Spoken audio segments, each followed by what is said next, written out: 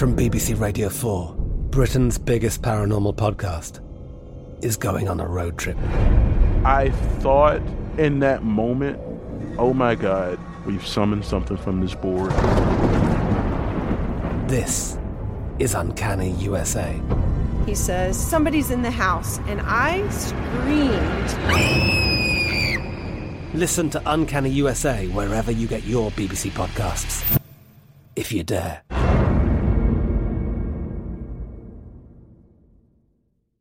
When you have health insurance, it's easy to forget about your out-of-pocket costs. That can be a lot of money, but are your bills accurate? Well, it's estimated that over 50% of medical bills contain errors. HealthLock can help you. HealthLock technology securely connects with your insurance and flags any overbilling, wrong codes, and fraud. You can even have HealthLock work on your behalf to get money back from select past bills. To date, HealthLock has helped its members save over $130 million.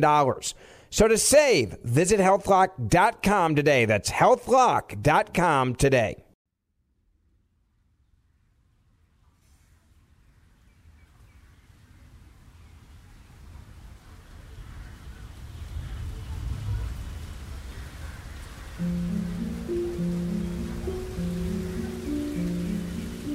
The day after Mother Teresa died, her body lay on a bed of ice in the Mother House in Calcutta. Hundreds of people stood outside in the rain. Some were crying. Inside, sisters knelt or stood around her body. They prayed the rosary aloud and approached one at a time to kiss her feet. The chapel was too small for all the visitors who wanted to pay their respects, so her body was carried through the streets in an open coffin to a church where she lay in state for a week. Her funeral was in a sports arena in Calcutta. Some 15,000 people attended, including dignitaries from around the world, the presidents of Albania, of Ghana, of Italy, the Queen of Spain, the Queen of Belgium, the Queen of Jordan, First Lady Hillary Rodham Clinton. The Prime Minister of India declared it a state funeral, something usually reserved for presidents and prime ministers. A leprosy patient carried in the Eucharist wine. Mother Teresa's personal story seems to me like a vague silhouette, something so public and at the same time deeply private. As I chiseled my way through, it wasn't long before I hit something hard. Mother Teresa's cult of death and suffering depends for its effect on the most vulnerable and helpless. Abandoned babies, say, or the terminally ill. Christopher Hitchens was a political critic and author known for his blistering commentaries. Some people called them Hitch slaps. And in the 1990s, he made a television documentary about Mother Teresa, a scathing critique. It's called Hell's Angel. Mother Teresa regards herself as mandated by heaven, which is hardly modest. She lends spiritual solace to dictators and to wealthy exploiters, which is scarcely the essence of simplicity. And she preaches surrender and prostration to the poor, which a truly humble person would barely have the nerve to do. Throughout the program, Hitchens is weirdly lit. Half his face is in shadow. A massive caricature of a devious-looking Mother Teresa lurks in the background. And Hitchens is ruthless. She takes on the grim and tedious tones of the zealot and the fanatic. Such a person is manifested in the shape of a demagogue, an obscurantist, and a servant of earthly powers, a presumable virgin who also campaigns against birth control. Hell's Angel came out at a time when Mother Teresa was considered too virtuous to be criticized. Calls for her sainthood were growing. If you haven't heard some of these criticisms before, you might be thinking, what is this guy saying? I thought everyone loved Mother Teresa. Well, it wasn't just Christopher Hitchens. I criticize Mother Teresa because it has to be done. Somebody has to do it. Somebody had to do it. From a Cocoa Punch and iHeartRadio, this is The Turning. I'm Erica Lance. Part 4, The Devil's Advocates.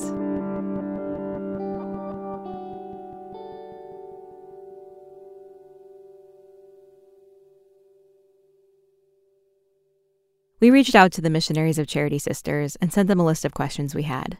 While a representative did respond, they declined to be interviewed. Critics have a lot of complaints against Mother Teresa, and once these criticisms entered the world, they became part of her story. They still are today. I can't go into all of them, but we're going to look at a handful.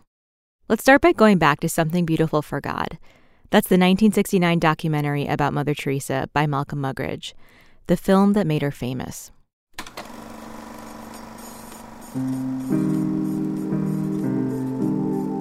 Muggeridge was convinced that a scene in his film captured a miracle. It happened in the Home for the Dying. When the crew tried to film in there, the room was so dark that the director worried the images wouldn't come out. But it turns out they did. The scene was full of light. Immediately, Muggeridge thought it was divine intervention. He declared it the first photographic miracle.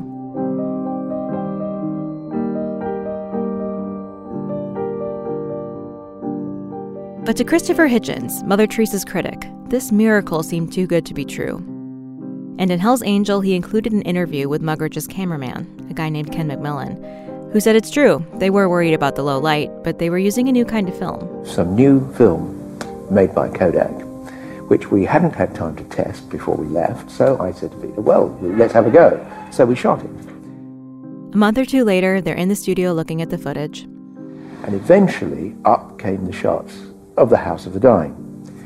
And it was surprising. You could see every detail. And I said, that's amazing. That's extraordinary. And I was going to go on to say, 3 cheers for Kodak. I didn't get a chance to say that, though, because Malcolm, sitting in the front row, spun round and said, it's divine light. It's Mother Teresa. You'll find that it's divine light, old boy. Malcolm Muggeridge couldn't stop talking about this miracle. He called it a halo. And a star was born. Here's Christopher Hitchens and Hell's Angel again. This profane marriage between tawdry media hype and medieval superstition gave birth to an icon which few have since had the poor taste to question. How does the reputation of Holy Mother Teresa look if, just for a moment, we switch off Malcolm Muggeridge's kindly light? Well, without him, there wouldn't be any Mother Teresa, obviously, because he was the one who put her on that pedestal. This is Arup Chatterjee, a physician in London. He collaborated with Hitchens on the film Hell's Angel. He also published a book jam-packed with his research and condemnations of Mother Teresa. For years, he spent his spare time researching the lady, as he often calls her. My, whatever you call it, crusade against the lady. Well, maybe to start, I wonder, could you just, if you had to summarize your overall case or perspective on Mother Teresa, what would you say? I consider the whole Mother Teresa bandwagon as a cult. I would say that practically everything about Mother Teresa is a result of myth and hyperbole. But what fired him up in the first place? Arup Chatterjee grew up in Calcutta. In the 1970s, he was a medical student. And back then, he had a very different perspective on Mother Teresa. When I used to go to medical school on my moped every day in Calcutta, I used to pass by one of her places and I used to see about 40 people being fed. And I would be quite thankful and happy that somebody was feeding at least 40 people. In Calcutta, even in her heyday, not much was known about her. It was known that she had won the Nobel Prize and that she was a very good charitable lady. So I had absolutely nothing against her. If anything, I was positive towards her. Then he moved to the UK. One day, a coworker asked him where he was from. He said Calcutta. And then he said, oh, Calcutta, do you know something? There's one person in the whole world I respect more than anybody else. That's Mother Teresa. And I was quite surprised. I said, why? This is 1985.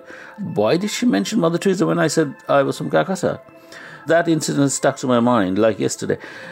I didn't know that people synonymized Calcutta with Mother Teresa. After that, he started noticing how his home city was viewed by the Western world. I read little things about Calcutta in a very gruesome way, and it's all about poverty and leprosy and squalor. Nothing at all about anything else. I recently came across a video where a bishop in Los Angeles describes Calcutta like this. Imagine the worst garbage dump you've seen, and now think of the whole city that way. Reports like this didn't match the Calcutta Chatterjee knew, a thriving metropolis, a cultural hub. So when he was on a trip to Calcutta, he visited the Home for the Dying, the place he'd heard described as an oasis for the poor. And I was appalled that that place had given us so much publicity and it was even called a hospice. It had less than 100 places, and they didn't have any beds even. They had hammocks. There was no yards, no veranda, no balcony, nothing, nowhere to stretch your limbs. You were brutally treated in there. Chatterjee says he was even more shocked by the medical practices he saw. They routinely used to reuse needles and gloves even. That practice has stopped now. It was a harsh place, I think. It was a harsh place. Colette Livermore was with the Missionaries of Charity for 11 years. She's the Australian sister who wasn't allowed to go home when her brother was very ill. After she left the MCs, she became a physician. But back in 1980, she was assigned to the Home for the Dying. Colette fed and tended to patients there. She cleaned maggots from wounds and washed the bodies of people who died. One patient died in her arms. The standard of medicine wouldn't have been high, and the thing I found difficult was there was no painkillers. She says the sisters were often rough and cold. When people who had been on the street arrived at the home, the sisters would strip off their clothes right there in the room. They were all washed in a cement washing place with no privacy and just cold water thrown over them. Colette says they often cried out when the cold water hit their skin, while some visitor with a camera might be snapping photos. Their hair was shaved, and I mean, I know that they had lice and all that sort of stuff, but I don't know, I found it very harsh. She says sometimes sisters even got aggressive. Acting harshly to someone or hitting them or that sort of thing. When did you see sisters hit people? In Calcutta. And I understand that it's very frustrating because, you know, if you've got desperate people trying to get things, food and such, they'll be pushing. Colette couldn't get over the feeling that things could be so much better. And it wasn't the first time she felt that way.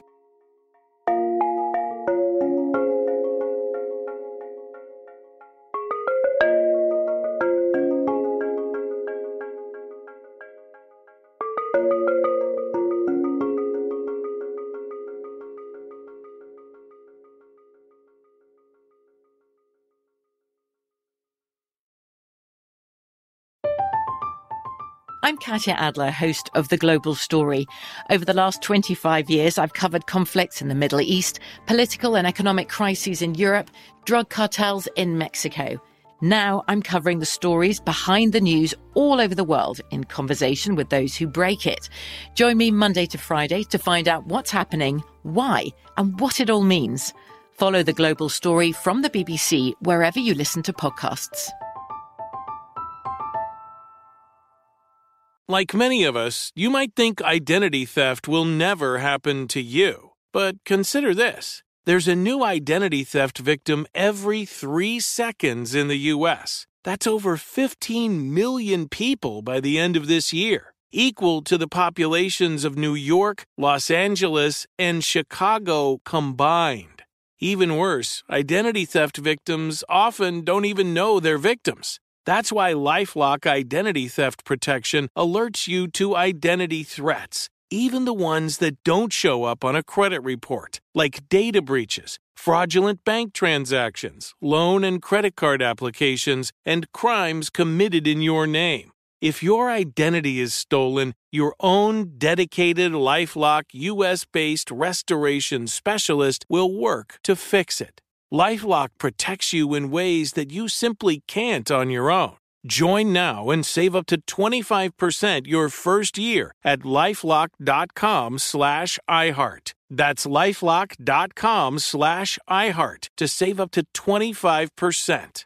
Identity theft protection starts here. As a teenager, Colette Livermore planned to study medicine, but then she watched Something Beautiful for God.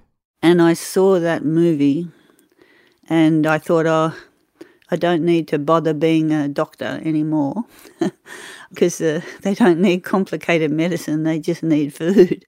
Colette joined the MCs, and it didn't take long for her to have misgivings about their medical care, including the care for sisters. In 1977, she was assigned to a house in Papua New Guinea. She was 22. Before she left, she says no one suggested she take medication to prevent malaria, usually taken 2 weeks before travel. When she arrived, she says she saw gravestones of nuns who had died from malaria. So as soon as she had a chance, she talked to Mother Teresa about it.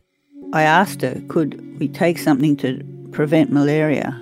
And she said, I don't take anything. She trusts in God, but I could take it if I wanted to. Colette decided to take it, but it was too late. One night, she felt incredibly cold. My teeth were chattering. I had a terrible back pain, terrible headache. She didn't go to work that day, and she wasn't getting any better. I was arching, my back was arching, my tongue was coming out involuntarily, and I could have died. The sisters sent for a doctor. He said it was cerebral malaria, which is extremely serious. I didn't die. You'll be pleased to hear. Another time, Colette was working with tuberculosis patients in the Philippines. What she saw startled her. There was a particular mistake where a wrong injection was given, and I was horrified when I asked the sister, well, how much did you give? And they didn't even know what dose they'd given. Cross-infection was a problem, since patients were mixed together in close quarters. Colette thinks a lot of these mistakes stem from this MC belief that the sisters shouldn't have too much expertise. Expertise is an opportunity for pride, and Mother Teresa believed ignorance was actually an advantage, because you're a vessel for God's will. It was a sort of form of magical thinking.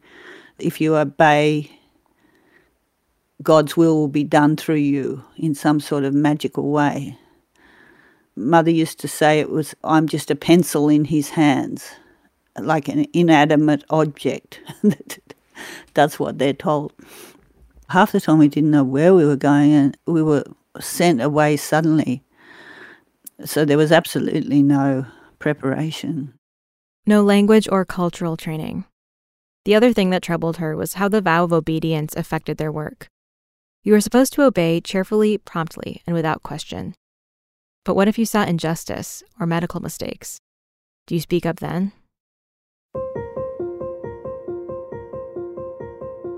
One day in Manila sticks out to her.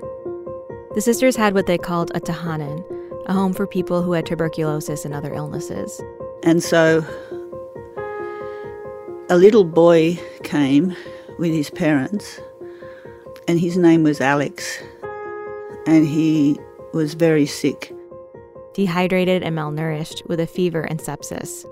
His skin was floppy and his eyes were sunken. They weren't supposed to accept people on Thursdays, but Colette, who was Sister Tobit back then, spoke with the parents anyway. And the professed sister came out in a boiling rage saying, Tobit, what are you doing here? I said, well, this little boy is very ill and he's been rejected by the hospital and we need to help him. And she said, so only you know what's right. And I said, look, I don't really know what's right, but I just know that this little child is going to die if we don't do something. And she said, go back to the tahanan. And I said, no, no, I won't. Wow. And she said, I will help him this time, but you do what you're told and go back to the tahanan. So Colette did, and the child was admitted. They put him on a drip with antibiotics and fluids. That night she snuck over to see how he was. I remember carrying him outside into the night and just sort of going, why? Why? To the blackness. Next day he was much, much better and yeah, he survived. So he became a fat little thing, in fact.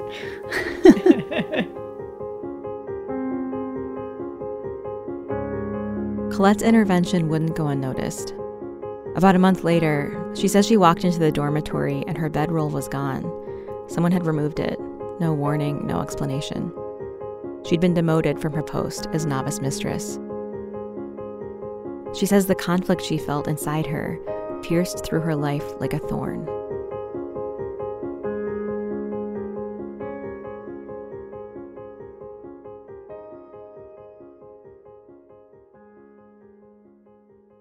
Mother Teresa wrote a letter in 1947.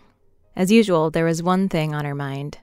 She said, "During the year, very often I have been longing to be all for Jesus, and to make other souls, especially Indian, come and love him fervently." Bringing souls to Jesus sounds a lot like conversion to me. And Mother Teresa used the word conversion in some of her letters. According to Father Brian Kolodejchuk, who edited her letters for publication, she said, "Yes, I convert. I convert you to be a better Hindu, or a better Muslim, or a better Protestant, or a better Catholic, or a better Parsi, or a better Sikh, or a better Buddhist. And after you have found God, it is for you to do what God wants you to do." When I first joined, the energy and the spirit of the society was extremely powerful. It was never about converting people. But that didn't last, Sue Weber says. She's a former MC who was a superior in the early 1990s. The longer I stayed in the order, it started to be about converting people. It became more about how many people did you convert? I heard from many people that this was happening on a large scale, that they were converting surreptitiously at the point of death. In his book, Arup Chatterjee tells the story of one former sister who says sisters were trained to ask a dying person if they wanted a ticket to heaven, and if they agreed, to press a wet cloth to their forehead and quietly baptize them. Not one has died without receiving a special ticket for St. Peter, we call it. Because St. Peter will not let them go in. So we call baptism ticket for St. Peter.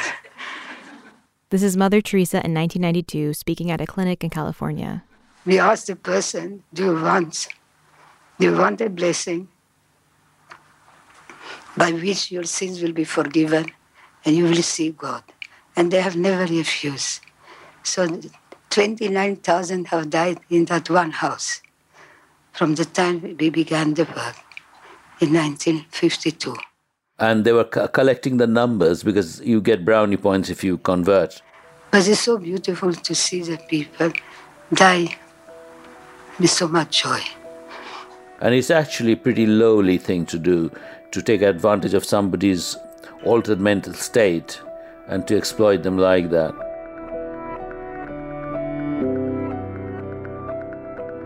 Maybe the most repeated critique of Mother Teresa is that she romanticized poverty. Christopher Hitchens put it this way, that Mother Teresa was not a friend of the poor, she was a friend of poverty. Shantanu Chakrabarty, a professor of history at the University of Calcutta, says Westerners ate her story up. I think the Western fascination with her was because she was using the Indian sari as a projection of her glorification of poverty. The sari-clad women on the streets of Calcutta, working among destitute people living on the streets. I think that fascinated a lot of Western people, trying to project India as a somewhat, a place like Mars, almost. Arup Chatterjee put it a little more strongly. The West felt so smug and so glad that this white woman, who's a Catholic, very, very rigid Catholic, was looking after these disgusting, desperate people in a remote corner of the world.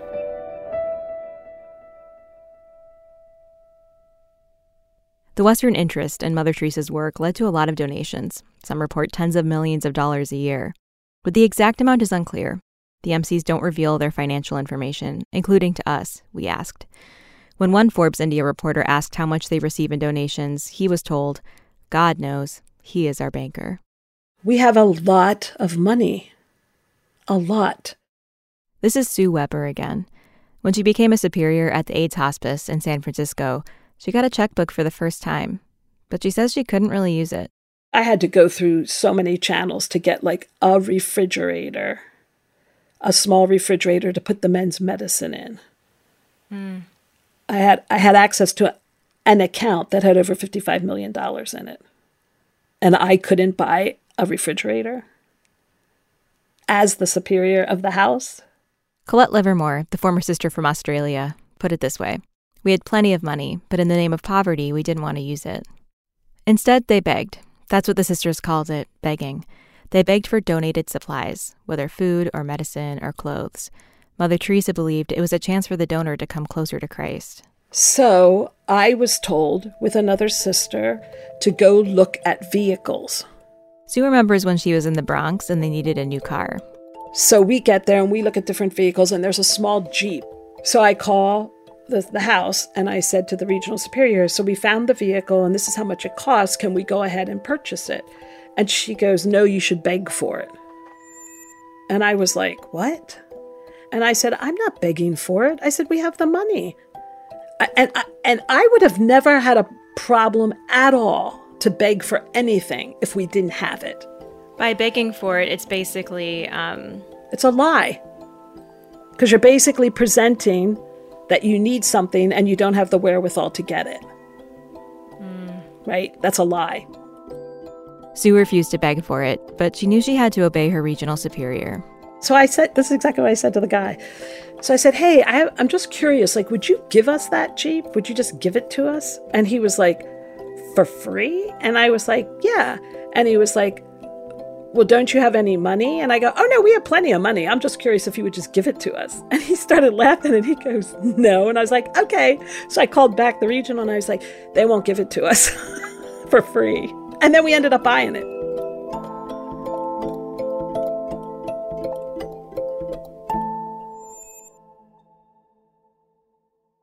Mother Teresa often spoke of suffering, but critics asked, how much did she do to alleviate it? There's a particular moment in an interview on William F. Buckley's Firing Line on PBS in 1989, where she tells the story of a woman who had cancer. The woman was in terrible pain, but Mother Teresa told her that the pain was a sign that she had come so close to Jesus on the cross that he could kiss her. And the lady, though she was in such great pain, she joined her hands together and said, Mother Teresa, please tell Jesus to stop kissing me. As Mother Teresa tells this story, you can see that she's starting to smile. What's weird about this moment to me is hearing people laughing in the background. After this woman says to Mother Teresa, please tell Jesus to stop kissing me. I guess it's supposed to be funny, but doesn't it also mean this person just wants the pain to stop? The interviewer then says to Mother Teresa, Christ entered his own passion willingly. Most humans enter unwillingly into pain. Mother Teresa replies that he'd be surprised how content the poor people in India are, that on their suffering faces you see a beautiful smile, that her work is to help them accept suffering as a gift.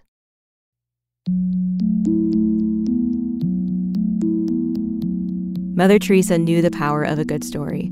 She repeated anecdotes until they were parables. And she had a way with journalists. One expert said it was like she cast a spell on them. She may not have enjoyed publicity, but she saw the value in it. She was strategic about granting interviews. Sometimes she made agreements that she be allowed to review and edit material before it was published. Books about her are often full of inaccuracies, more legend than fact. And some of the people I talked to told me the church was more than happy to benefit from that legend.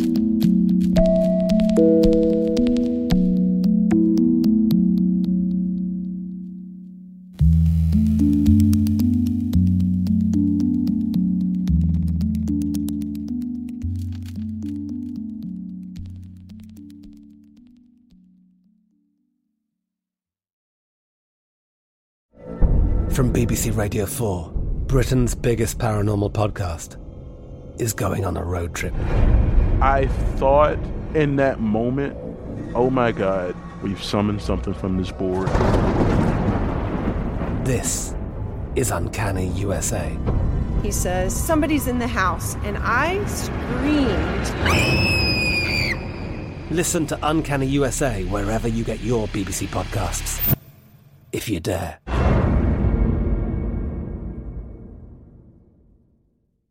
Right here, right now. Find your beautiful new floor at Rite Rug Flooring. Choose from thousands of in-stock styles, ready for next day installation, and all backed by the right price guarantee. Visit riterug.com. That's RITERUG.com today to schedule a free in-home estimate or to find a location near you. 24-month financing is available with approved credit. For 90 years, we've been right here, right now. Rite Rug Flooring. It wasn't only Mother Teresa who knew how to use the media. Mary Johnson says the church saw its value too. And I do feel that the church used her. I remember I traveled with her once to Louisiana, the first place where the abuses of priests who were pedophiles had become known. In 1985, a Louisiana priest admitted to abusing more than 30 children. He was eventually sentenced to 20 years in prison. While the trial was underway, the Missionaries of Charity opened a new house just an hour away in Baton Rouge. The sisters had been invited there in order to repair the image of the church. If the people in the diocese saw Mother Teresa and the sisters, that would be the example that could kind of make up for these horrible things that the priests had done. It sounds like the Missionaries of Charity and Mother Teresa sort of became a PR tool for the church. Exactly. A PR tool, a symbol. And I do think that's a way of using someone.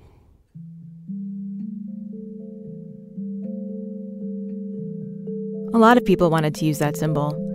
After Malcolm Muggeridge's film Something Beautiful for God, he promoted her like crazy. He saw her potential for advancing conservative causes, especially with her stance on abortion. He and a number of American politicians advocated for her to be given the Nobel Peace Prize. And when she was, abortion was at the center of her acceptance speech. And I feel one thing I want to share with you all. The greatest destroyer of peace today is the cry of the innocent, unborn child. For if a mother can murder her own child in her own womb, what is left for you and for me to kill each other? To me, the nations who have legalized abortion, they are the poorest nation. Christopher Hitchens, the man behind the documentary Hell's Angel, he sees this speech and much of Mother Teresa's work as part of a larger, unstated political agenda to advance the goals of the church. If you can give women control over their rate of reproduction and come back to that village in 10 years' time, everything will be better, right away. It's the only thing that works. Well, Mother Teresa spent her entire life saying that that solution was impermissible. She waged her entire life making sure that didn't happen. So I wish there was a hell to which she could go, because she has a lot of death on her conscience, and a lot of misery, and stupidity, and ignorance, and dirt, and filth, and disease as well. It just strikes me again and again how polarized these camps are. It's like you either love her or you hate her. The image of Mother Teresa that I had encountered out in the world wasn't anything like the woman I had known. Here's Mary Johnson. Either they were people who made her out to be this complete holy saint and said all kinds of silly things like every morning she had only a banana for breakfast, and she, just these apocryphal stories that were absurd. Or they were people who were very, very critical, and not that there weren't things to be critical about, but who didn't really understand where Mother Teresa was coming from at all and attributed motives to her that were not at all her motives. I just think if we're going to talk shit, we should talk the right shit, right? Kelly Dunham was a sister with the MCs in the 1990s. She's heard the criticisms I just laid out and has plenty of her own. She calls the MCs problematic. But on the day Mother Teresa was made a saint, Kelly posted a YouTube video critiquing the critiques. People complain about Mother Teresa is that she urged people to accept her suffering, to say, to offer it up, and also said that suffering is Jesus kissing them.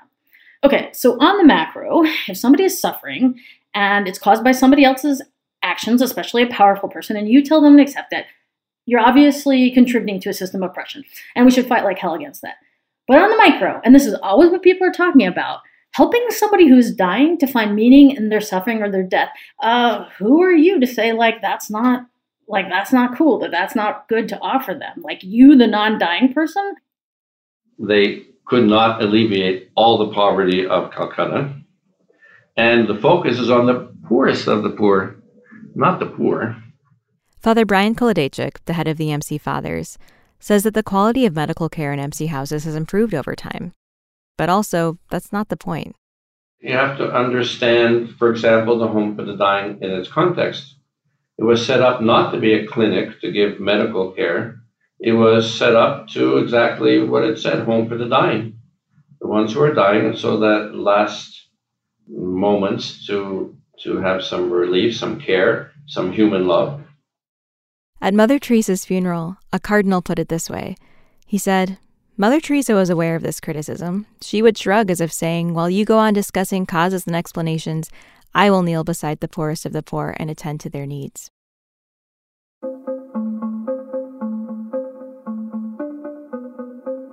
After Mother Teresa died in 1997, her supporters jump-started the complicated process of advocating for her sainthood, a process that typically starts 5 years after somebody dies.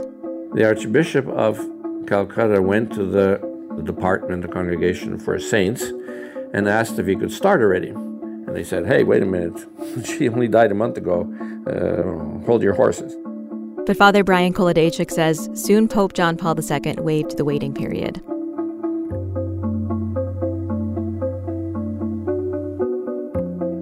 Father Brian was the official postulator, basically the advocate for her canonization.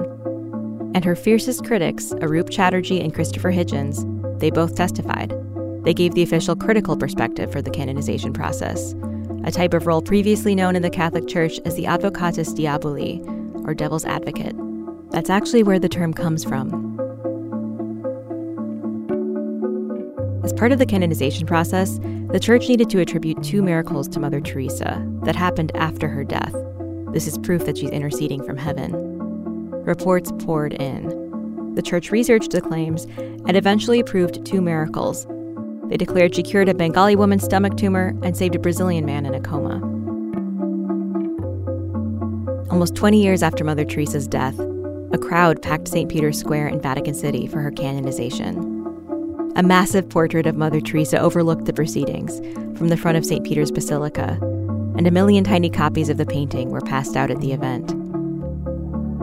During the ceremony, 2 MC sisters carried in a relic, a vial of Mother Teresa's blood. And Pope Francis, the head of the Catholic Church, said the words to proclaim her new status.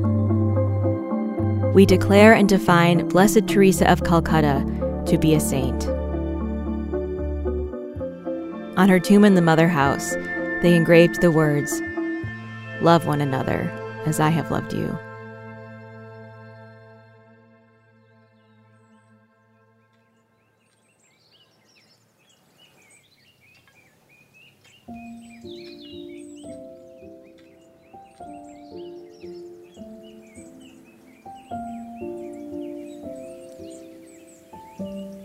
Next time on The Turning.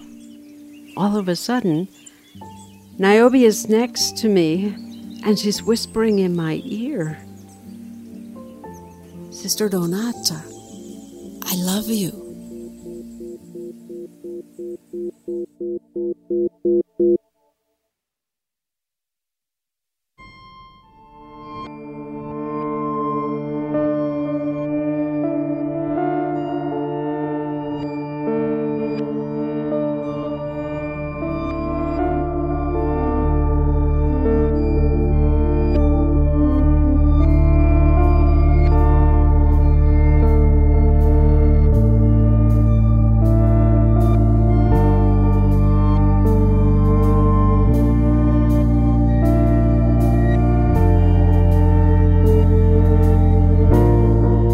The Turning is written by Aylin Lance Lesser and me. Our producers are Aylin Lance Lesser and Emily Foreman. Our editor is Rob Rosenthal. Andrea Aswaje is our digital producer. Fact-checking by Andrea Lopez Cruzado. Special thanks to Dennis Wills of DG Wills Books, Tariq Ali, Amy Gaines, Sarah Olander, Catherine Joyce, Bethan Macaluso, Travis Dunlap, and consulting producer Mary Johnson. Her memoir, An Unquenchable Thirst, provided inspiration for this series. Our executive producers are Jessica Alpert and John Parati from Rococo Punch, and Katrina Norvell from iHeartRadio. Our theme music is by Matt Reed.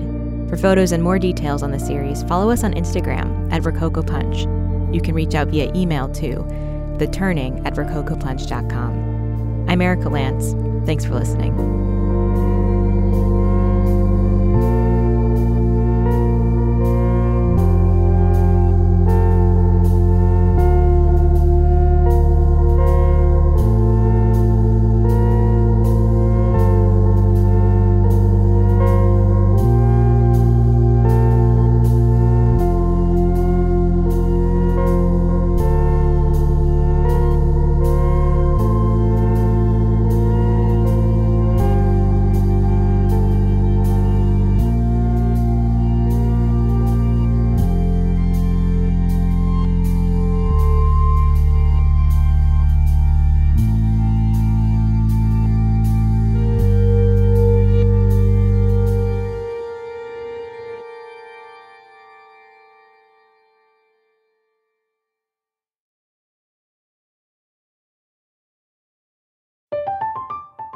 I'm Katya Adler, host of The Global Story.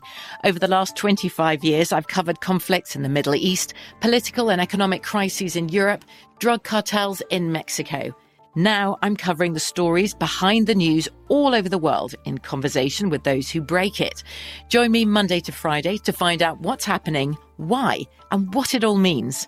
Follow The Global Story from the BBC wherever you listen to podcasts. Right here, right now. Find your beautiful new floor at Right Rug Flooring. Choose from thousands of in-stock styles, ready for next day installation, and all backed by the right price guarantee. Visit rightrug.com. That's RITERUG.com today to schedule a free in-home estimate or to find a location near you. 24-month financing is available with approved credit. For 90 years, we've been right here, right now. Right Rug Flooring.